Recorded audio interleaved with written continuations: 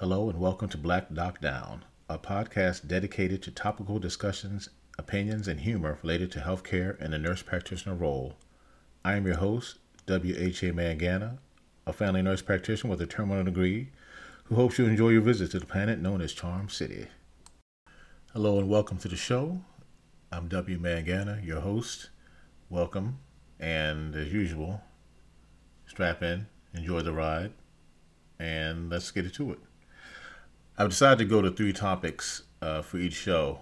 A main topic, a thought of the week, and a last rant. Some of y'all will say that the whole thing seems to be a rant, but, that's your opinion, and I think you're probably right, but we'll go with it anyway. So, as is our first foray into this particular way of doing things, let's try it out. So, my main topic for today is going to be quiet quitting for NPs. Now, many of you have heard about this term as far as employers complaining that people are working up to job spec. In other words, they gave you a defined list of duties and you're doing only those duties and then you're going home at the end of the day, which I think makes perfect sense, but apparently that's an issue.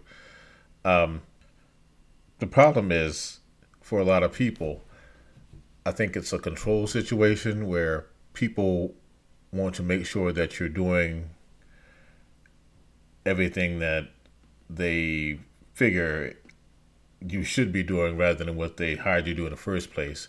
Now, I'm an old guy and I'm a big fan of unions. And I know sometime over the past couple of decades, unions kind of got a bad rep. And now we're into this whole at-will employment thing, which we're going to touch on in a couple of minutes. And we try to avoid the use of unions in many situations. Now, there are certain exceptions to the rule. It's like California has a really strong nurses union. NP union, not so much. But the nurses union in California is hella strong. Actually, why they have control over staffing and things like that. We need something like that for NPs, but right now I don't really think we're really doing that much. Of course, we have different bodies that, certify us, but I don't think it's that kind of flavor. And as you've seen, we've had different issues with other allied providers, but that's another show. What I want to talk about as far as the quiet quitting is going to be a discussion of salaried employment. If you have your own clinic, you're doing your thing or whatever, this may not apply to you. You can still listen and probably laugh along with it, but this is more for those of us who come in, work for somebody. I'm going to relate a few personal anecdotes, but you can also kind of think about your experience with it. Because I had someone talk to me, I think last week, about how they were getting harassed about their time as far as clocking in, out, all these kind of different things. Let's touch on clocking in and out to begin with. I understand that if you're paying me an hourly wage. But see, the thing is that I have friends that have like 5 jobs. You probably have them too, where it's like some per diem, part-time hustle, whatever, and they're getting some outrageous amount of money because they're working X amount of hours. They're part-time, they're getting no benefits. I can see you pressing me for an adequate clock management scheme at that time. The problem for me is when it's a salary situation, and I have an issue because I feel as though people do not understand salary, particularly these employers, especially here on the East Coast where I'm at. Because here's the thing, fam. You paying me a salary, which means we agreed to some specified amount. And I'm not talking about that crazy RVU and all this other stuff that people talk about every week that's like talking about, Sanskrit. I'm saying a particular amount, say $115,000 for the year. That's what I'm going to get, which means over the course of those 26 pay periods, I'm getting those X amount of dollars, which matches up that total amount. It don't matter if I come this time, that time, whatever. This is what you got to pay me. Now, a lot of times people will make that original contract offer and then find out that they got too big for their britches. Now, this is where I'm going to start talking about some of my experience. In my case, I took a job working for a pain management practice. Don't ask me why. I just thought it was a good idea at the time.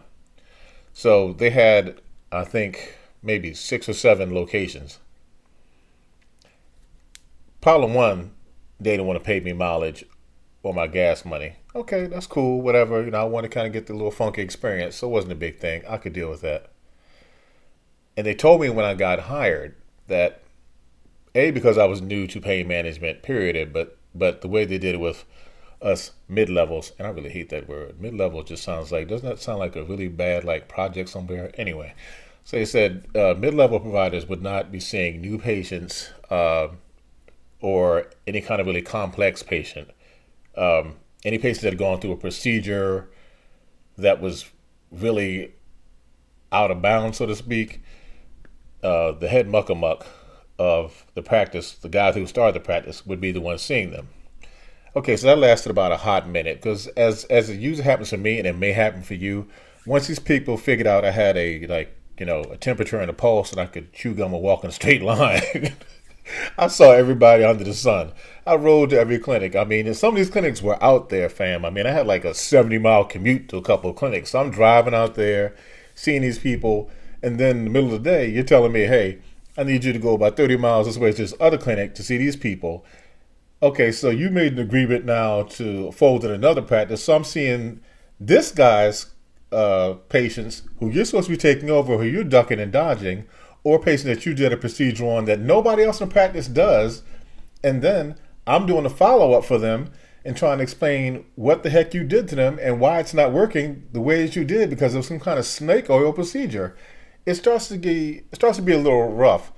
And then I'm seeing new patients and I'm trying to evaluate what's going on with them, but some of the situations don't necessarily match what we're doing. So it's a thing of, do I tell them to stick around? I just throw some pain meds at them, or do I direct them to somebody that's really going to fix the issues that I can see? Like, you need to go see vascular and do such and such. Anyway, so I'm doing all this kind of stuff. I'm not complaining. I'm working. I'm bad weather, bad traffic, no lunch. I had to pay for parking at one place. It was a hot mess. And then came the day where I got an email, and this email, let me fix my mouth to say this.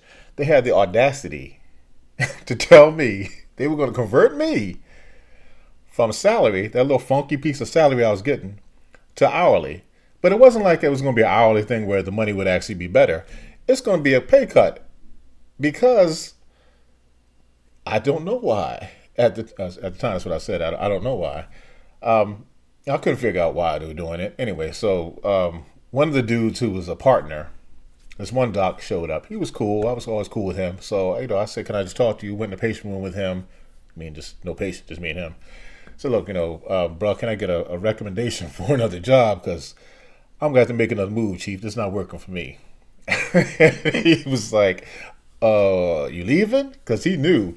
Like, I was seeing his people, too. I was doing the grip of work. He said, why are you leaving? I said, look, different things. I gotta, have to just, I'm not feeling it. And the light bulb went on. You could almost see it over his head saying, oh, that email. Yeah, let me make a couple calls. Don't do anything yet. Of course, I'll give you whatever recommendation you want. You're my man, $100,000. But just let me make the couple calls and then I'll get back with you. Cool. So, I'll go see about 5 more patients, blah, blah, blah.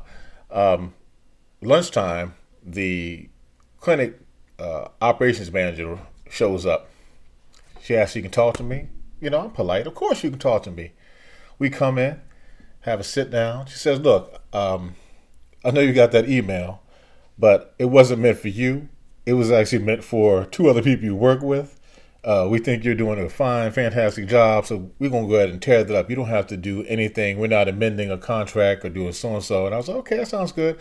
Fam, I wasn't amending nothing to begin with. I'm not going to come home to my wife and tell her that I amended things. My wife would literally put her foot square in my behind if I amend something money-wise. That's just not going to happen. That's a non-starter for me. Anyway, so long story short, I continued to work, but I stopped doing some of the excess as far as the whole quiet quitting thing, So I was like, okay, I'm not going to do the extra stuff. I'm not going to do all the crazy stuff. I just started saying, no, I can't quite make it there today to see your 18 patients. I'm not going to see the patients, who are doing some really crazy stuff and trying to walk you through an MRI interpretation, all that kind of stuff. It's just not going to happen. And end up finding another job. because it was, again, an at-will job. And even though it's a contract, you put that clause in there saying, we can let you go for any reason. Well, in that case, I can go for any reason. And my reason for going is the fact you're trying to play with my money. So I had to make a move like X-Lax and get out of there. Now, I'm not telling you that you need to go ahead and blow off everybody. I am telling you that you need to respect yourself and not let these people play with your money. So because they make an expansion or decide to pursue an expansion that's going to bring in less revenue than they thought it was going to be, and then try to chop off your money when you made an agreement to provide services at that fee, that's not something I'm saying I'm going to get with. You might. I'm hoping that you don't. Also, if you're doing extra stuff, you need to do stuff that's definitely within your scope and stuff you feel comfortable with. In my case, I had a background in some of the stuff, so I could at least puzzle through it. But there's a lot of stuff I was doing that I necessarily would say at this point I wasn't the best person to actually be doing. Seeing some of those patients, and once they get to the point where they trusted me and love me as a superstar, I'm joking. I'm not a superstar. I mean, part-time. But the point is, once it got to the point they trusted me and knew I wasn't going to sell them just a bill of goods, and I could say, look, this is why you're having this issue. This is probably what we can do for you, but I can't promise this is going to fix all your problems. We were Gucci. But you need to build that kind of rapport with your patients. You know what I mean? You can't just throw you into the shark, the shark pen or whatever, and just have you get to work. You need to make sure it's a thing where you actually have a believability from the people you're going to be treating. We all know that.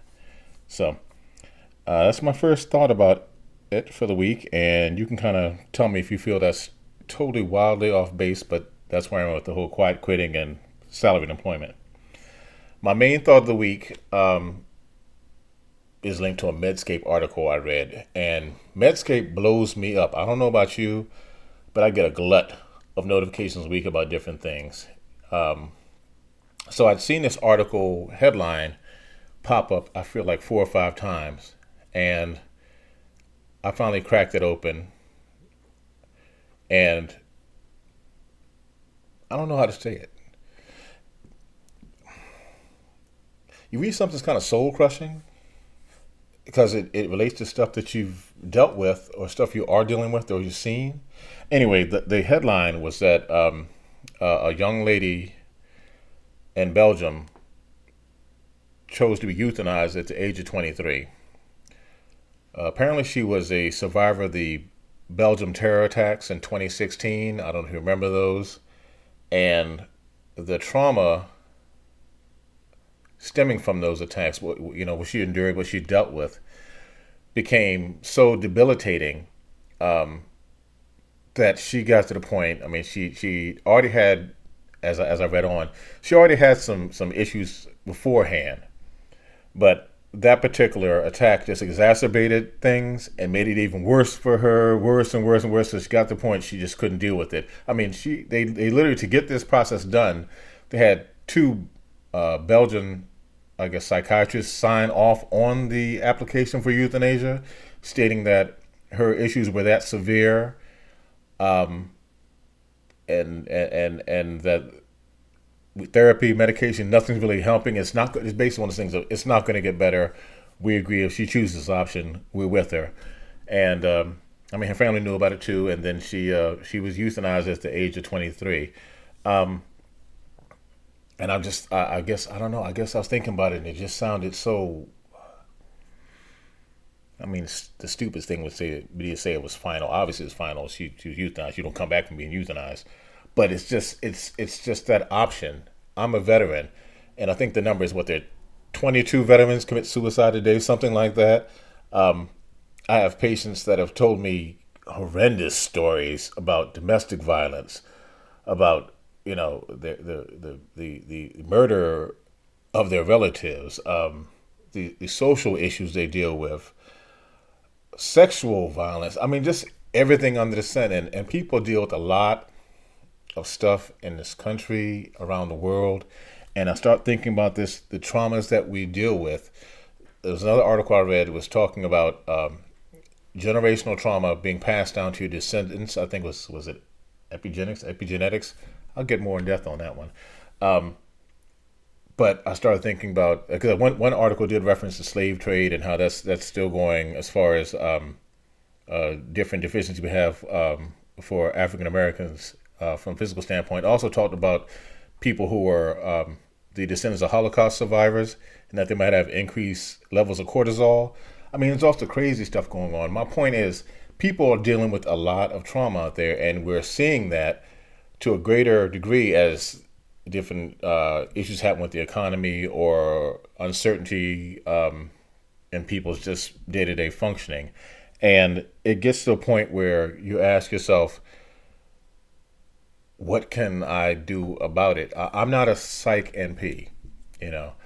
I Can I recommend, going to see one for my patients? Yeah, but that's not my specialty. I do family, and the thing that I've noticed is on the population I deal with, the underserved population that I'm dealing with is in addiction medicine, is there's a significant amount of trauma. That's not to say that you're not having the same amount of trauma with your patients out there in Boise, Idaho. It's just saying I deal with that a lot.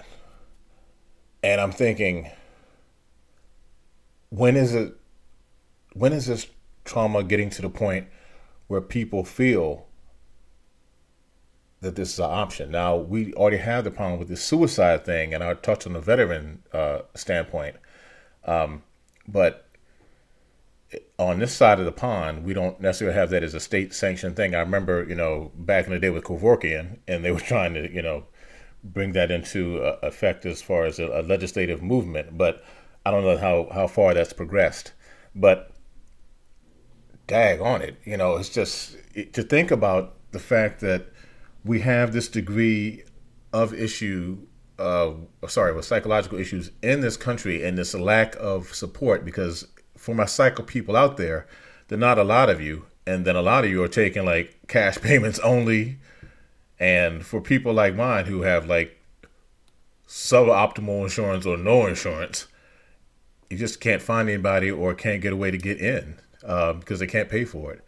And I wonder how many people have this degree of issue, but it just haven't been diagnosed or just been seen in general for it, man. It's just kind of overwhelming to think about it. So I've been thinking about that article a lot this week, and I'm going to try to make a significant push with my patients to ensure that they are assessed for trauma and any kind of psychological issues stemming from that, because 23 is young, and I know a lot of my brothers and sisters who are veterans have chosen that way out too, and that's a tough road for them. I mean, I've dealt with it myself. I came up rough. I've had some really bad experiences, and I deal with it, but I deal with it in my way, and I'm wired this way. I'm not expecting everybody to be wired this way, and I don't know that that's necessarily healthy, because me dealing with it and putting out that facade to the world that I'm happy and I'm high functioning and everything is groovy is not the best, because at some point you need to address what's hurting you, what's ailing you. You can't move forward without addressing the things that are holding you back. And I'm not saying you need to make that part of your daily existence where every day is a woe is me, and I remember the time they stole my lunch money at PS 53 when I was 4 years old. But you need to understand that some of the things that are going to hold you back are your inability to deal with the trauma and the stresses that came from that. It's at some point, man, you don't want to step into that darkness because you felt that was your last option. I don't want that for anybody. I definitely want that for my patients. So, sorry if I got a little off key and it probably wasn't that funny a segment, but that's just, the thoughts I'm having on that. So this last segment is going to be what we call the last rant. I hope that I don't rant. Probably the last section was a rant, but this should be a little better. But I want to talk about code switching today. So, in a lighter note, my office is right next to kind of I would say a spare office. Is this a unit office that they're using for folks on this Hopkins study for Hep C? And people that know me know I feel some type of way about Johns Hopkins, but that doesn't have anything to do with this story. It's just I'm just telling you who's in that office. So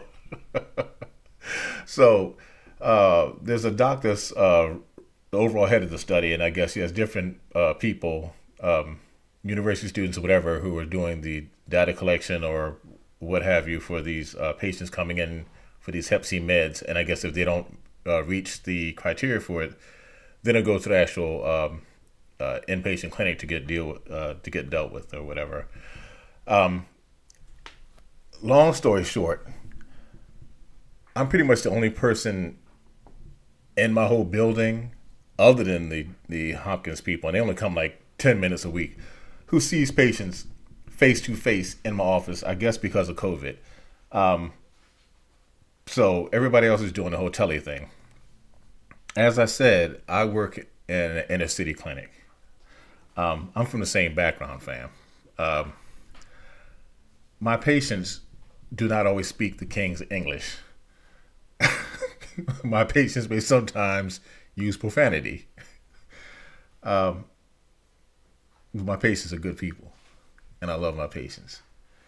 And my patients will come in, and I mean, during the daytime as a whole, I have my music on. Music helps me chart because I do a lot of charting. So, I put on that Bluetooth and I play a little music and I enjoy myself, and people come by and we chop it up and so and so. But my patients will come, they'll call me. I'll go downstairs, get them, bring upstairs. We do our exam or whatever we're doing with it. We're talking. We're talking the same way we would talk on the street. That doesn't mean that we're being wildly inappropriate. It just means we're talking in that particular dialect. Um, there's nothing wrong with that dialect, and people may try to hate on it, but black people talk to each other the way we talk to each other, and we are just black people. This isn't a situation where we're doing some crazy stuff. We're just in there just having a good time and having that conversation. And I will tell you, because of that ability to get down to that level and talk, I get information out of my patients. I'm not going to get there and use $15 words to explain to somebody why cocaine is having an adverse effect on their heart, skin, what have you. This is what you're doing. This is what you need to stop, and explain it to them in a manner that they can process it and say, hey, I see what you're saying. Let's put a halt on this. But people who are not from the area, people who are still hiding behind the mantle of academia, such as those Hopkins people, whatever, sometimes feel some type of way about the conversations. I can't change and I won't change. That's not what I'm going to do. I'm linking to the fact of you may have a different dialect. You may speak Spanish to your patients, Tagalog, whatever the case may be. You have to find a way to get by through the day. And yes, I can code switch and start speaking like this and make sure that we are very much in line with this way of new thinking. Yeah, I'm not doing up this circuit population. So we all have to code switch. I definitely have to code switch. And some people do feel some type of way about it and try to, they'll try to look at you kind of side eye. But at the end of the day, you have to do what's comfortable for you, and you have to do what's going to make you a better provider and what's going to make your patients trust you and believe in you and want to come back and do the right thing. And if that means you had to talk to somebody about the football game for 5 minutes, whatever, or the fun things you can do with Popeye's chicken, that's what you do. Because you take that and then you can circle it back to a discussion of why this medication is going to work for you and why I'm going to give it to you today. Okay. So that's my rant. I know this is a little choppy. I'm going to keep on working on this, and I say that every week, but we are going to get better with this. So thank you for listening. I appreciate you. If nobody else says that this week, let me tell you that I do really appreciate you and I respect you, and I hope you have a good week. You take care.